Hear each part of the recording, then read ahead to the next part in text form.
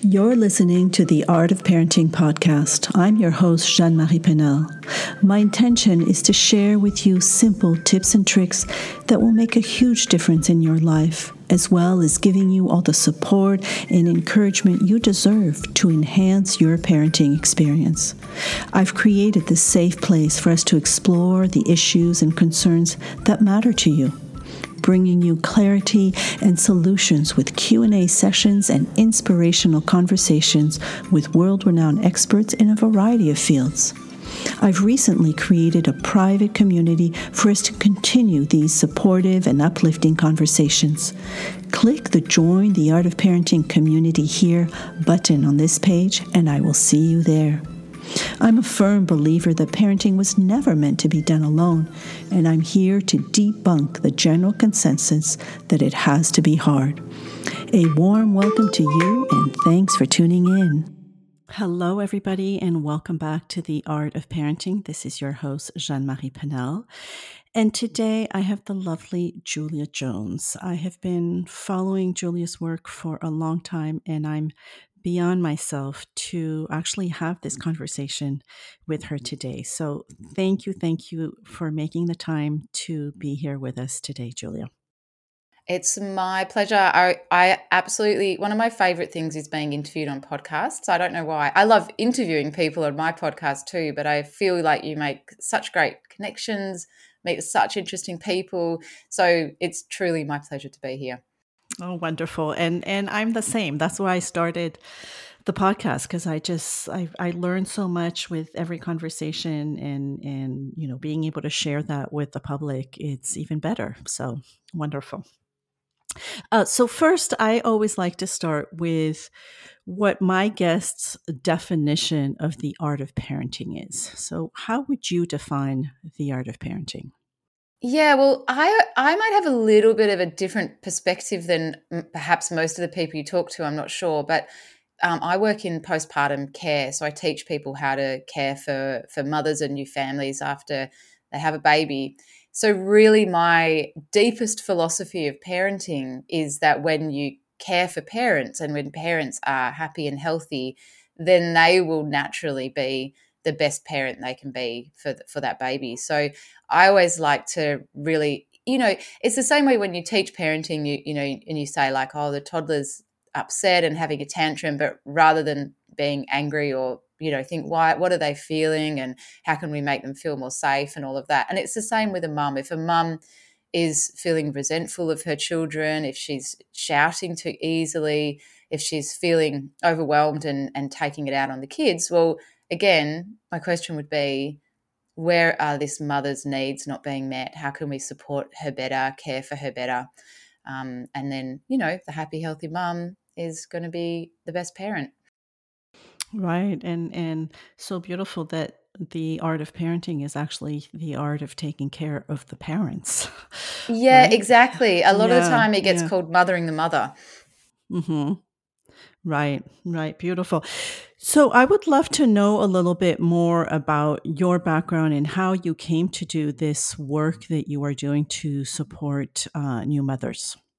Yes, well, it's interesting you asked that question today because this morning I was just looking back over some of the history of my business.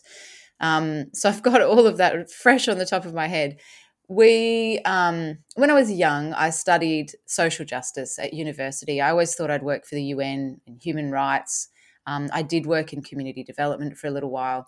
But what really took my passion from a very young age, I think I was only about 24 and I didn't have children myself, was the rights of mothers and the way that as a society, culturally, we exclude families from work, from entertainment, from public participation in decision making, even from simple things like eating in restaurants or being able to exercise.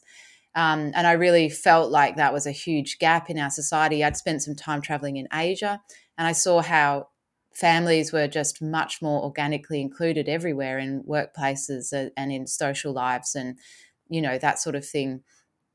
And so that really became my area of passion. And I started working as a postpartum doula and visiting mums at home and looking after them after they'd had their babies. And then from there, in about 10 years ago, because I was just looking it up, people kept asking me to teach them. So when I was studying this, I studied online. I had a wonderful Canadian teacher, actually. I did some online courses with an American, with someone who was based in a different state of Australia than me. And I really had to like hodgepodge and this like different bits of training together because no one was really teaching what I wanted to do. So eventually, obviously, when I started doing the work, people started asking me, how do I do what you do? Like, how do I care for new mums too? So it was sort of a kind of, well, I'll have to step up because no one else is doing this. There was no training available. So the first time I ever taught other people how to care for mums was in 2012 in my mum's living room, and there were 7 people there. Mm. And then from there in 2015, we moved online. We had 16 enrollments in our first class. And then now in 2022, we've trained over 2,000 people in 60 different countries in the world. So it's been quite a journey. Wow, beautiful. And I know I've watched some of your kind of your free content, and it's something definitely that I might do one day, because I am also fascinated by supporting new parents. I've been actually working as a birth doula, as a volunteer birth doula, and just love that work, but also realize that I want to do more, right? I want to kind of follow up. And as a volunteer, I don't get that opportunity. So I think I'm going to have to shift something so that I can really be of support after the birth, which Yes. is, yeah. I think that's a really common place to start. We treat birth as we treat weddings. We get really excited about the big day, and then you kind of like forget that, oh, what do we do next? Now we've got this baby, and, no one told me, or I didn't have any plans, or I didn't know what to expect. Right. And it's the rest of your life. So Yeah, that's um it. yes. And I know for me, from personal experience, I have 2 children, and I gave birth in 2 different countries, so had very different experiences both in prenatal and postpartum care, and just, made me realize how important that support is at the very beginning, which now that I'm in the US, really lacks. Like there is not much of anything. So, Absolutely. And it's interesting you say that you're a birth doula, because that very first training that I ran in my mum's living room, it was called, I think I called it Ancient Postpartum Tools and Techniques for Birth Workers. And the idea was there was a lot of people doing birth work who felt like there's this huge gap in my training. You know, I know all of these things about how to support a woman in labor and during her pregnancy and to prepare for the birth and all of that kind of thing. And then, no one's told me what you do when, even the doulas don't know what to do with the mum when she gets home. So that was my original vision for the training. And then over time, it's evolved to be a standalone role. And even more so next year, we're introducing a new certificate that includes modules on mental health, sleep, breastfeeding, so that it becomes a really comprehensive and complete training for people who don't have other experience as well. wonderful, wonderful. And I know you kind of mentioned that on social media, that there was something new coming out. So I'm assuming that that's what you were mentioning, the certification. How exciting! That's Very really exciting, very exciting. That's why we've been looking back over, when did we actually start this? 2012, and then 2015, and then I think now 2022, this is the next big milestone, the next big step. wonderful. And so, and I know also you talk a lot about kind of nutrition, but from an Ayurvedic tradition, correct? Yes, I do, because that's where I started. So when I was young, I spent a year in India volunteering and traveling. And I just noticed everywhere that people just had this knowledge of like, oh, if you've got a tummy ache, you drink this tea, or, go and find this herb. And it was just such a natural, normal part of everyone's daily lives that there were just these, medicine women in every village. And that food also, people would say, oh, when you feel like that, we'll make you some papaya, whatever it was, So it was really noticeable, because I think in Western cultures we don't necessarily we've lost that knowledge. We did originally have that knowledge, but throughout processes of colonization and globalization, we've lost a lot of that lineage, particularly for women, and particularly for different ethnic groups and different races as well. That's been really disrupted, that passing on of knowledge. So it was really noticeable in India that is still alive and well, and similarly, postpartum care is still alive and well there too. And so that was really where I started. That was my entry point into postpartum care, was studying Ayurveda and traditional Indian medicine. And of course, food plays a really big part of that. So that's kind of where I began. And it's still one of the things that people are really attracted to my course for, and what I teach. But it's actually something that I feel I've expanded upon a lot, so it's interesting that that's still what people think of me as.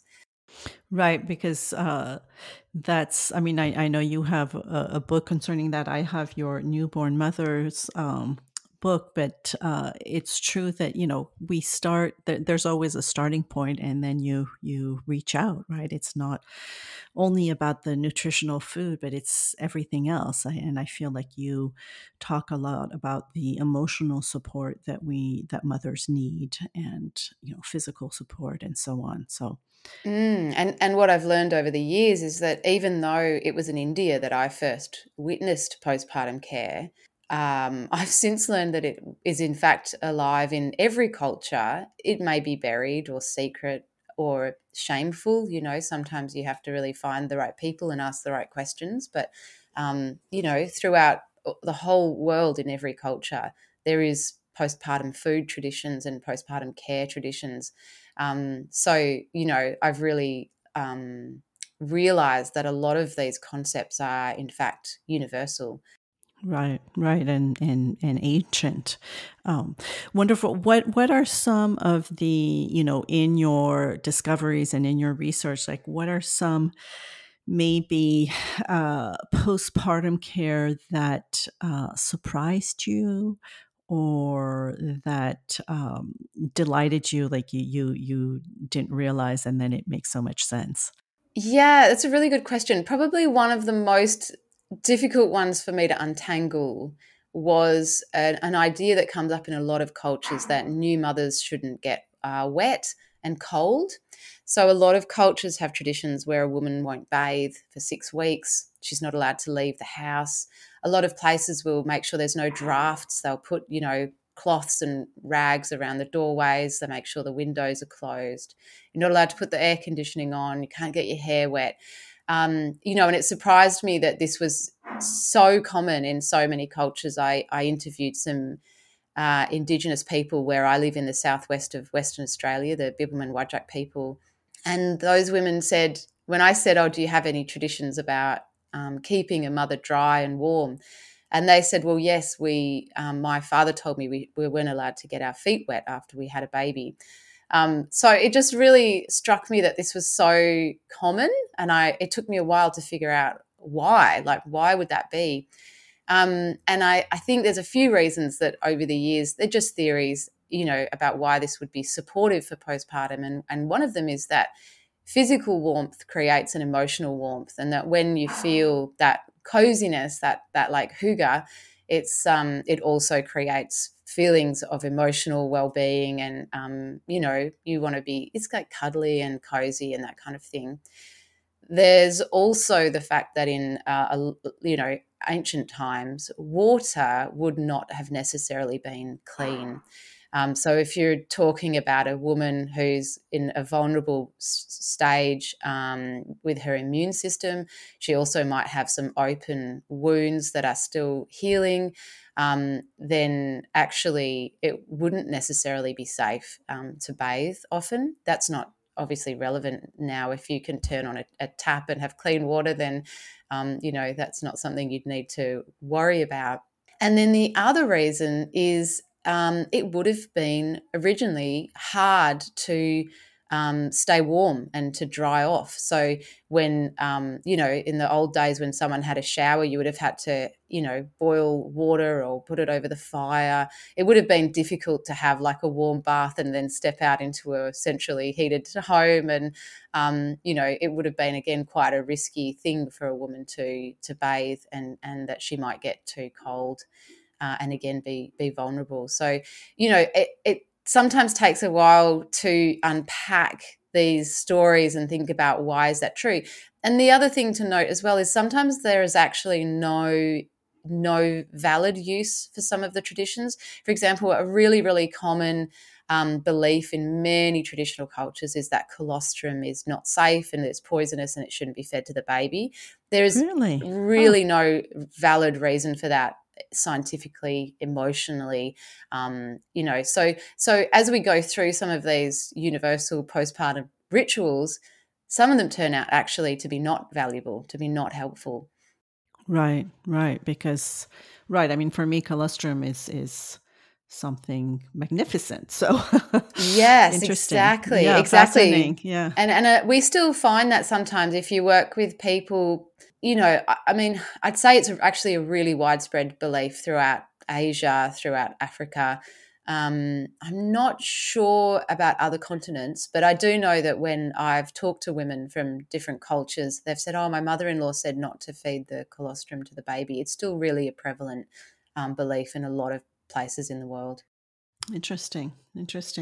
And the water, I mean, it makes total sense about, not wanting the mother to catch cold or to be cold for one. And for me, like when you were saying that, it's like that was the first thing that I wanted to do was take a hot shower. Yes, exactly. So I can't imagine not being allowed to, or that, that would have been my tradition. But I mean, I could understand like a bath, you maybe wouldn't want to right away, but I needed a hot shower. And interesting. Yes, and then some of those cultures that do have some restrictions around bathing, they then also have some rituals for reintroducing it. So Morocco especially, they go to the hammam and they have a day where the mother is pampered. She's actually dressed like a bride, and that becomes part of the ritual that she's reintroduced to the world and to bathing, and that the community cares for her and supports her through that. Beautiful. And in this, when you were saying, newborn mothers, this new era, this new certification that you are doing, I'm assuming, and I know you kind of mentioned it, that you will be talking a lot more about kind of the emotional, I feel like mothers go through an emotional ringer when they first become mother. And I love how you say when a baby is born, so is a mother. And we tend to kind of push to the side all of this emotional, yes, happiness, but at the same time, it can be stress, it can be anxious, it can be sadness. I mean, there's so many emotions that come up. And so you will be talking about that in your certification, about just all of the postpartum kind of, how do you, the PMADs, what is it, perinatal PMADs, mood, anxiety disorders. Oh, yes. Yes. So there's kind of two. Mental health is always flip sides. Like there's the mental health, how do we create a healthy lifestyle that promotes mental health? And then there's the pointy end of once someone is ill, what kinds of professional supports do they need? So the people that I train aren't necessarily psychologists and they can't prescribe or treat or cure or diagnose. But what we can do as as these professionals who are sort of like non-medical but still trained, is to provide the right kind of lifestyle. So there's a couple of things in there. There's the first part is that transformation, and that's another one of the common universal postpartum practices is rituals and rites of passage to acknowledge this new woman. and this huge life change, and that corresponds as well with brain changes in terms of plasticity and hormones, and then the rites of passage culturally to support this identity shift internally and externally. And so there's that. And then there's also, so there's bringing those back, and I often call it a renaissance because they're not new ideas. It's just a matter of remembering them and practicing them again. And then there's these lifestyle factors around mental health. We know, for example, that things like nutrition, exercise, and especially sleep have huge impacts on a person's ability to be mentally well. And so even if you're not a psychologist or a counselor or a therapist, you can still support a new family to sleep better, to eat better, to move their bodies and breathe and things like that. And we also know there are a lot of socioeconomic and demographic kind of factors as well. Poverty has really big impacts globally on mental health. So that requires more advocacy and activism at bigger levels, that we can try and lift women out of poverty, because unfortunately women are obviously at high risk of poverty at all stages of life, but especially in motherhood. We also become, as mothers, increased risk of suicide, increased risk of domestic violence. So, all of these things need to happen both at an individual level of support, but I would say even more importantly at a policy change, systems change level as well, so that we can actually because all the things that make you mentally well, exercise, sleep, nutrition, there's lots of other things like that. All of those things decline once you have a baby. Your access to be able to participate in a healthy life declines because we don't have a village around us anymore. So, I think that's a really a terrible shame of our society. It's something we should all feel ashamed of and responsible for, and really make an effort socially to change that at a big systems level. Definitely. No, it's so important.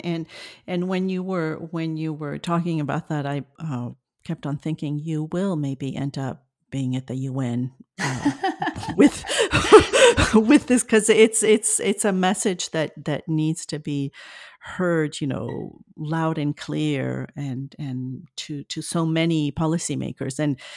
And this brings back, and I'm kind of going to veer off, but it brings up a personal anecdote, which is my mother, who is no longer with us, but she really advocated for third world women, where she believed, and she worked a bit at the UN, but it was this about population control, right? That policymakers kept on saying, oh, these women keep on having babies.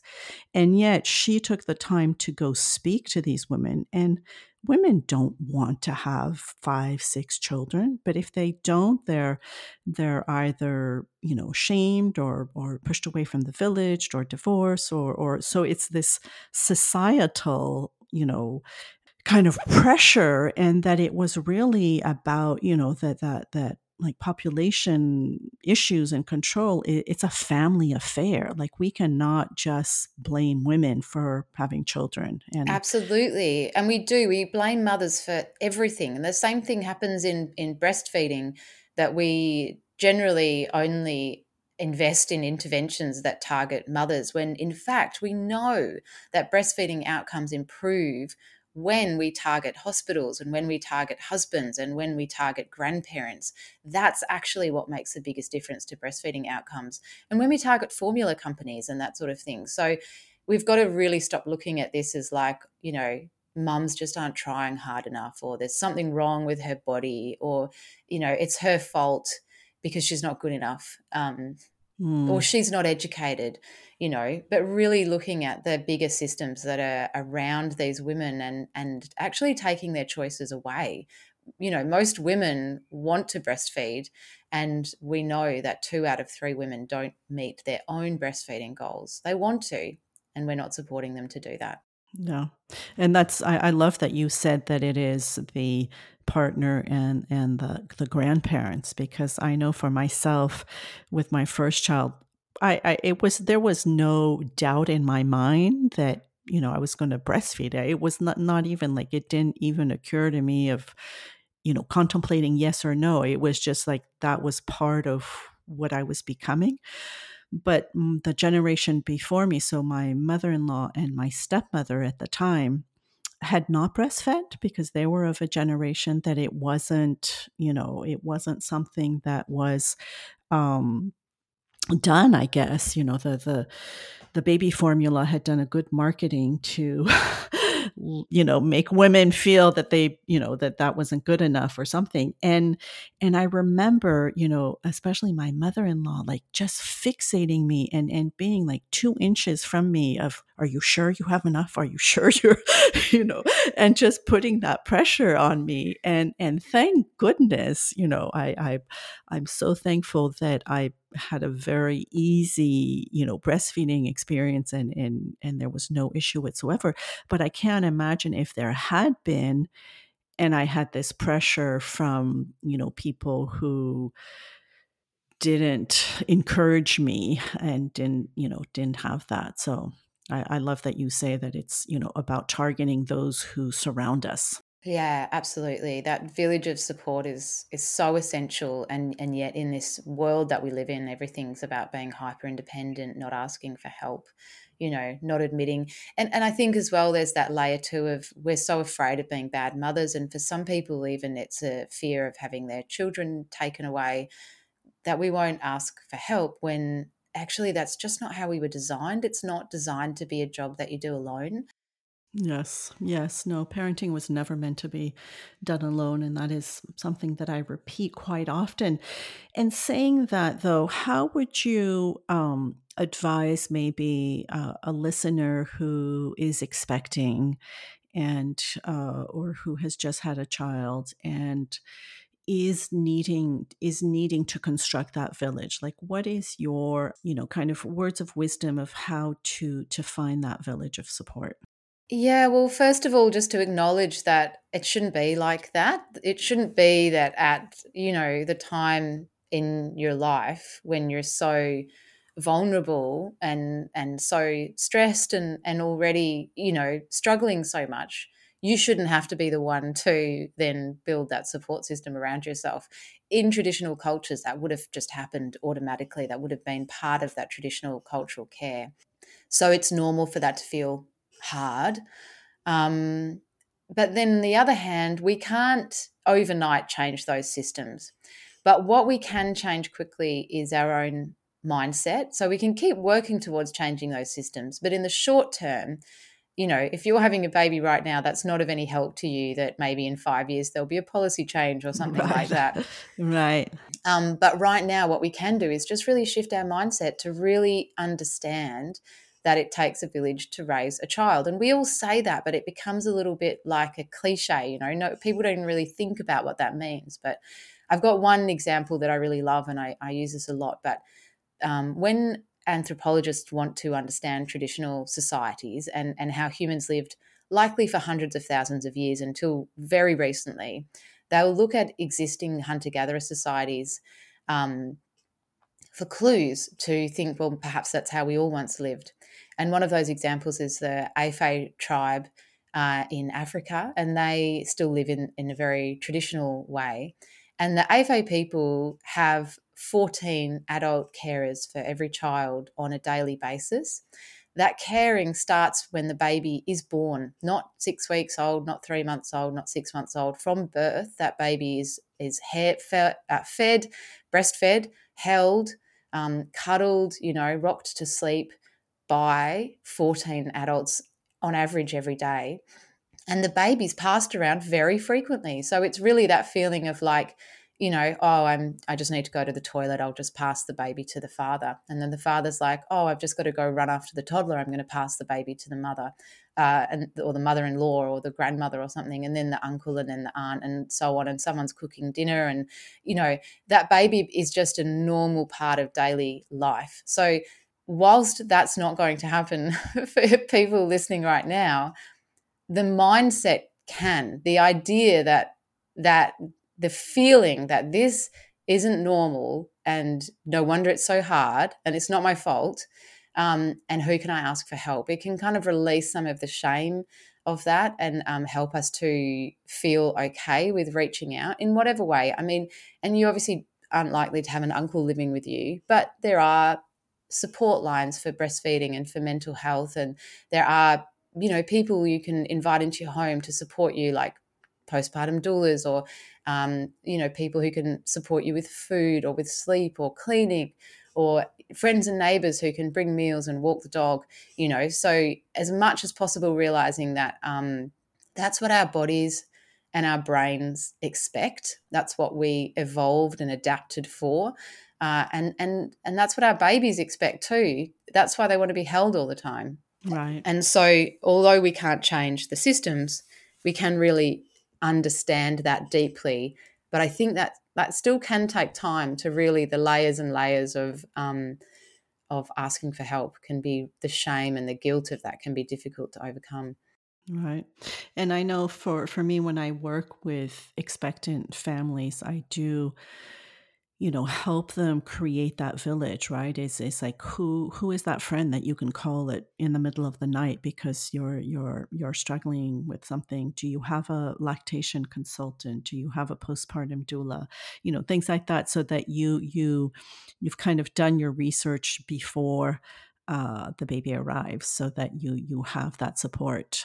Absolutely. Because it's true, it depends on where you live in the world. Because I know for me, it was France where I had my first child. That is part of the system, right? It was a country that lost many, many, many lives during the war, and they've just really kept this very family, politic, and it's amazing how supported I felt, that I could have a carer come to the house, or I could go to my local clinic to get checked or ask questions or whatever. As opposed to here in the US, I was completely alone, and I have no family here. So it was it was a real kind of lonely experience. And I remember thinking, my goodness, thank goodness I had a child before, because I cannot imagine after 24 hours being sent home with a newborn, and it's like, good luck, have fun. And you're completely left on your own. So, thank you for the work that you're doing to bring awareness and to train people. So, and back to the art of parenting, how can we expect people to be the best parents under those circumstances? It's insane. Mm-hmm. No, very true. Very true. And I think, the work that you're doing, I feel that there's, like you say, a renaissance of bringing back some of the traditional ways and some of the basics. Because I at least, I don't know, maybe I'm in an area that is very pro natural births and home births. Like the community here in San Diego is very baby friendly and such. And I feel like there's really, more information today.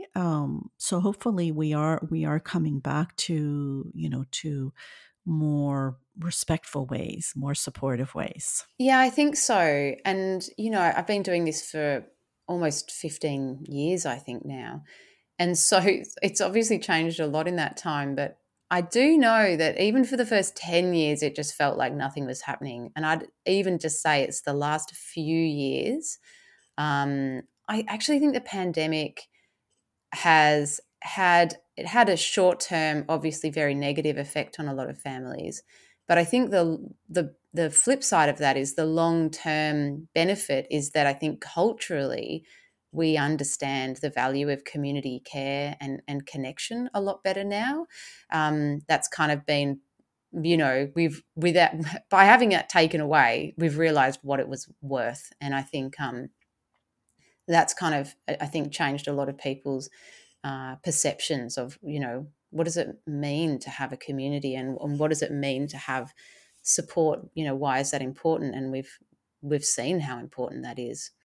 Definitely. And I think on that note is also because I talked to a lot of families who were created during the pandemic, and there was a part that was we had to slow down. That was kind of imposed on us, right? So there were, even though the families maybe were isolated, at the same time there was a real connection among them. Like there wasn't this pressure that you had to go back to work, or you got to spend more time, one-on-one time with your children. And I feel that that's also brought on an awareness of how important it is to have that time with our children. Mm. Yeah, I agree. It's also removed some of the noise, like you were saying when you were learning to breastfeed, and you had that other generation probably, I was going to say subtly undermining you, but maybe it was even overt.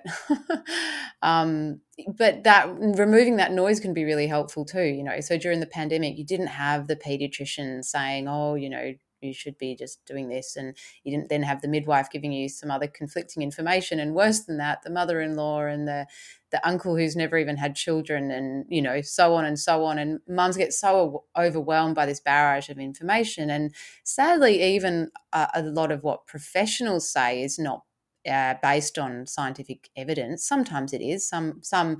I don't mean all professionals. Obviously, there are a lot of who work with a lot of integrity. But I think one of the problems is the care is not integrated. So that's why with the new training that we're introducing next year, we want to include sleep, mental health, and breastfeeding all inside the same course, because I feel like people who give breastfeeding advice aren't necessarily taking into mental health, and people who are giving mental health advice aren't necessarily understanding the complexities of infant sleep, and so when you separate all of those pieces out, as we do in our current society, it's just become so disjointed and overwhelming. And actually, all of those things work together. And so really, I guess back to the beginning, that's really one of the benefits of that slowdown, was that you didn't have that noise, that confusing noise. Right. And women were asked to trust themselves a bit more, which for me, it's, we know we have a very strong intuition, and we like you say, if we don't hear all the noise, we know what needs to happen, we know what to ask for, and so forth. So Yeah, we get a chance to learn just by listening to the baby and trying things out, and oh, that didn't work, so I'll try something else, and yeah, figuring it out. right, right. One thing that you talk about in your book, Newborn Mothers, is the baby brain.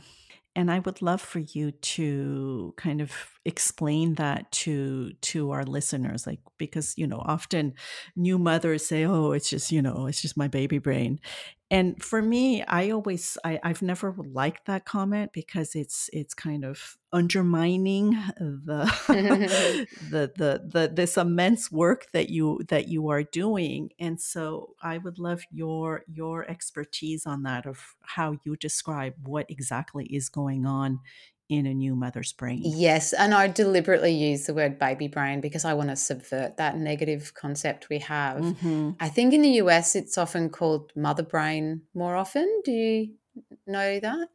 I've heard more baby brain, but But it's usually yeah, not a good thing, is it? It's usually exactly. derogatory. It's No, it's like, oh, I'm so dumb, yeah, and it's my baby ditzy, brain, or yeah, forgetful, yeah. yeah, lazy. It's the stereotype is like the mum who's put her keys in the fridge or something like that. And the truth, there is some truth to that, but but what is overstated in pop culture is the negative effects, and what is understated is the positive effects, and why this actually happens. So when a person has a baby, the brain begins changing during pregnancy, and throughout the birth and postpartum, those changes are really bedded down.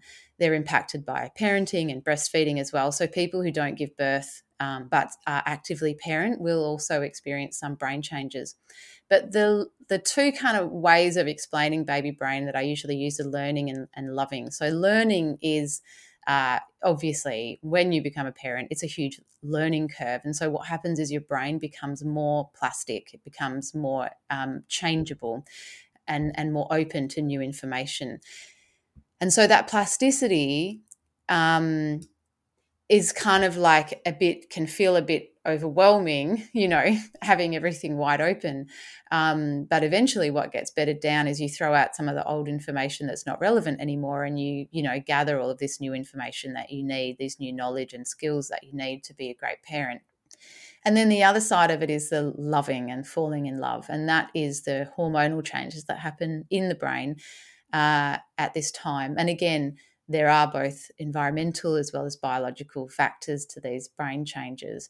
And there's a lot of hormones involved, but the one that I usually talk about the most is oxytocin, which is the love hormone. It literally means quick birth, oxytocin. But because that's how it was discovered, we realized that it helped to all mammals to give birth more quickly. But then we realized it's also involved in breastfeeding, and in fact, it's actually a love hormone, which makes perfect sense why that would peak during birth, to prepare you. I think the peak of oxytocin is between the birth of the baby and the birth of the placenta. And so you can imagine that's the moment when you meet the baby and you have to, not not leave them there on the floor, which is, a lot of women do feel that complete, some women feel that ecstatic love instantly, but a lot of women just feel like, oh my God, like that physical experience has just been so overwhelming. And, who is that little thing? You could easily imagine how, if you didn't have that rush of this bonding hormone, and it's not only a once and done thing that happens for, weeks, months and years after you've had your baby, because the baby needs so much of you, then that makes sense that you have this huge brain rewiring so that you can meet the needs of that baby. So the loving and the learning changes are what I refer to as baby brain. And the positive part of that is that you become a better parent. And on top of that, it's actually found these changes are protective against, poor mental health outcomes and that sort of thing as well. So you don't only become a better mum, you also become a happy and a healthier mum too. Beautiful. And this change in our brain, does this happen multiple times? So if we have multiple children, it's going to happen again and again, or is it just like when we first become a mother for the first child? Yeah, look, there's not enough research. People ask me this question a lot, and I would love to have clear answers. Anecdotally, my feeling is all the mums I talk to have varying experiences of baby brain with every child. Would that be your experience? Right. Yes, because I was going to say, I know that when with my first child, I was so excited to become a parent and so forth. And with the second, you're like, oh my goodness, how can I have, so much love like I did with the first one? And it is, it's like, it's, it's infinite. So I can imagine that, for every child that's going to happen, it's a whole new experience because it's a whole new person and child and so forth. So. Yeah, that's definitely my experience, both personally and professionally. I'd love some researchers to come along and and study it a bit better, because like all of these things, baby brain research began because we finally had enough women who were scientists, and when women who are scientists brain scientists, they start having babies of their own and they start to go, I feel different. I think I'm going to have to study this.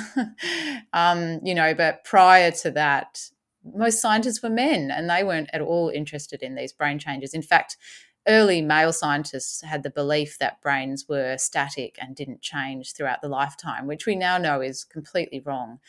But it took a woman actually to discover neuroplasticity.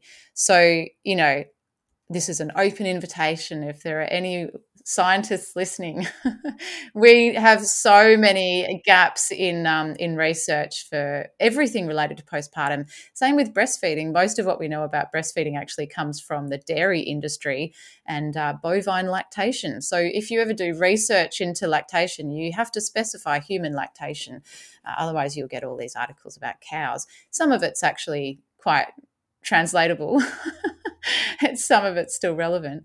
But, it just shows the status of mothers and women and the way we think about, the value of this role in our society that we don't even we don't even have the data.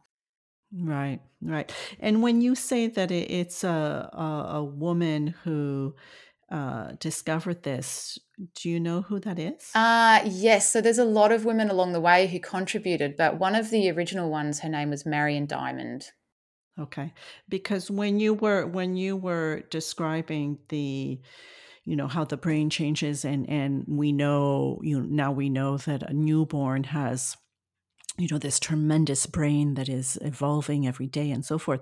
For me, that is Dr. Maria Montessori's work that really brought to light a lot of that, and that's my background. So it's interesting when Mm. you were talking about that, and she, and she was one of the first women allowed to go to medical school. Like, she had to ask men permission. Do you know what year that was? What year she went to medical school, or it Yeah, would was that have been maybe like the 20s or the 30s? no, this was late 1800, because Yeah, right. the first Montessori school opened in 1907, so it would have had to have Oh, been. wow. Yeah, so that was very early. Yeah. Yes, and she did quite a lot of work too, advocacy work for the rights of women, for the rights of children, because before her, we, thought children were just empty vessels that, we could fill up and so forth. And now there's, so much. And for me, what's the beauty of her discoveries is that today, with brain research and brain scans, everything that she kind of, unveiled is being proven. So it's Yes, because we have the technology exactly. to do that. Yeah. Yeah, fascinating. Yeah. And I feel like there is this long lineage of women who've had to really fight hard. A lot of women, like I know Marie Curie, who was a woman scientist around that time too. She got some of her earliest grants and recognition through her husband, who was also a scientist. So he could kind of like put his name on some things, not because he was trying to steal her work, but because that was the only way she could get kind of funding or acknowledgement or Exactly. get published. So, there must just be so many women along the way who've just had to overcome such enormous barriers to participation, and then yet made these massive leaps and bounds. Mm-hmm, mm-hmm. Beautiful. Well, this has been wonderful, and I could go on for a long time, but I'm being aware of our time together. And you did mention earlier that you're a mother yourself. Yes, I have 3 children. So my daughter's in high school. My 2 boys are still in primary school. So what is the age of the eldest? My oldest is 12, and then I've got a 10-year-old boy and a 6-year-old as well. So Julia, if you were to go back 13 years ago when you were expecting your first child, what wise words would you tell yourself, knowing all that you know today? That is such a good question. So, I mean, there's 1,000 things, but in the context of today's conversation, I think when I had my first, I had already studied postpartum. I'd already supported a few mums as a postpartum doula. And I thought I had a fair bit of knowledge around postpartum. But the piece that I was missing was the fact that you cannot do it for yourself. So I thought, well, I know the recipes, I've cooked them for other mums. I'll just cook them for myself when I have a baby. But what I didn't realize is that you can't. You can't do that. It's actually impossible. And I would have asked for a lot more help, and paid for a lot more help, because actually at that time, I did have a little bit of money. I mean, I didn't have heaps, but before you have children, you've got 2 adults on full-time income. So if we had realized, we could have definitely prioritized putting some money aside to be cared for a bit better. But I just thought, well, I'll just do it. I know about belly binding. I'll just bind my own belly. But I had no idea of the importance of community care back at that time in my life. So, I think that was the key lesson, I think, of that first child. Right. Beautiful. We're not meant to do it alone, is basically. No. And in fact, especially in regards to recipes, one thing that I found when I'm studying postpartum food traditions in many, many different cultures is that there's a lot of really complicated rules for which I can find no universal themes or scientific basis. You know, you can't eat this and you shouldn't eat that and you shouldn't mix this with the other and, you know, all of these kind of things. And my conclusion is I think they have those rules as a way of protecting the knowledge so that you have to have someone specially cook for the mother. You know, she can't just eat the leftovers of the toddler because there's these quite rigid postpartum dietary guidelines in so many different cultures. You know, so I kind of think that my feeling about all of these conflicting and strict rules is that, in fact, they're designed to make sure that the mum gets cooked for, that people specifically are cooking postpartum food that's designed only for her. You know, so that's kind of like what I would go back and tell myself. Let someone else cook the meals and, you know, don't try and do that yourself. Right. Beautiful. Thank you. And for our closing, are there any parting words that you would like to leave our listeners with? Well, if people listening are having a baby or already had a baby and feel like this kind of knowledge and care would be valuable to them, you can check out my book, Newborn Mothers, When a Baby is Born, So is a Mother. And if you think maybe you'd even like to take another step beyond that and do training to become a postpartum education and care professional, you can visit my website, newbornmothers.com, and go to the training page and find out all about it there. Wonderful. And I'll have all of those links on the show notes. So thank you so much, Julia, for having spent this time with us today. My pleasure. Thank you so much for having me. I hope you enjoyed this episode of The Art of Parenting. And if you did, please make sure to share it with your loved ones. And do come share your takeaways in our private Facebook community. I'd also be grateful for a review on iTunes so it can get heard by many more. And remember, if you've got a question, let me know. I'm here for you. Till next time.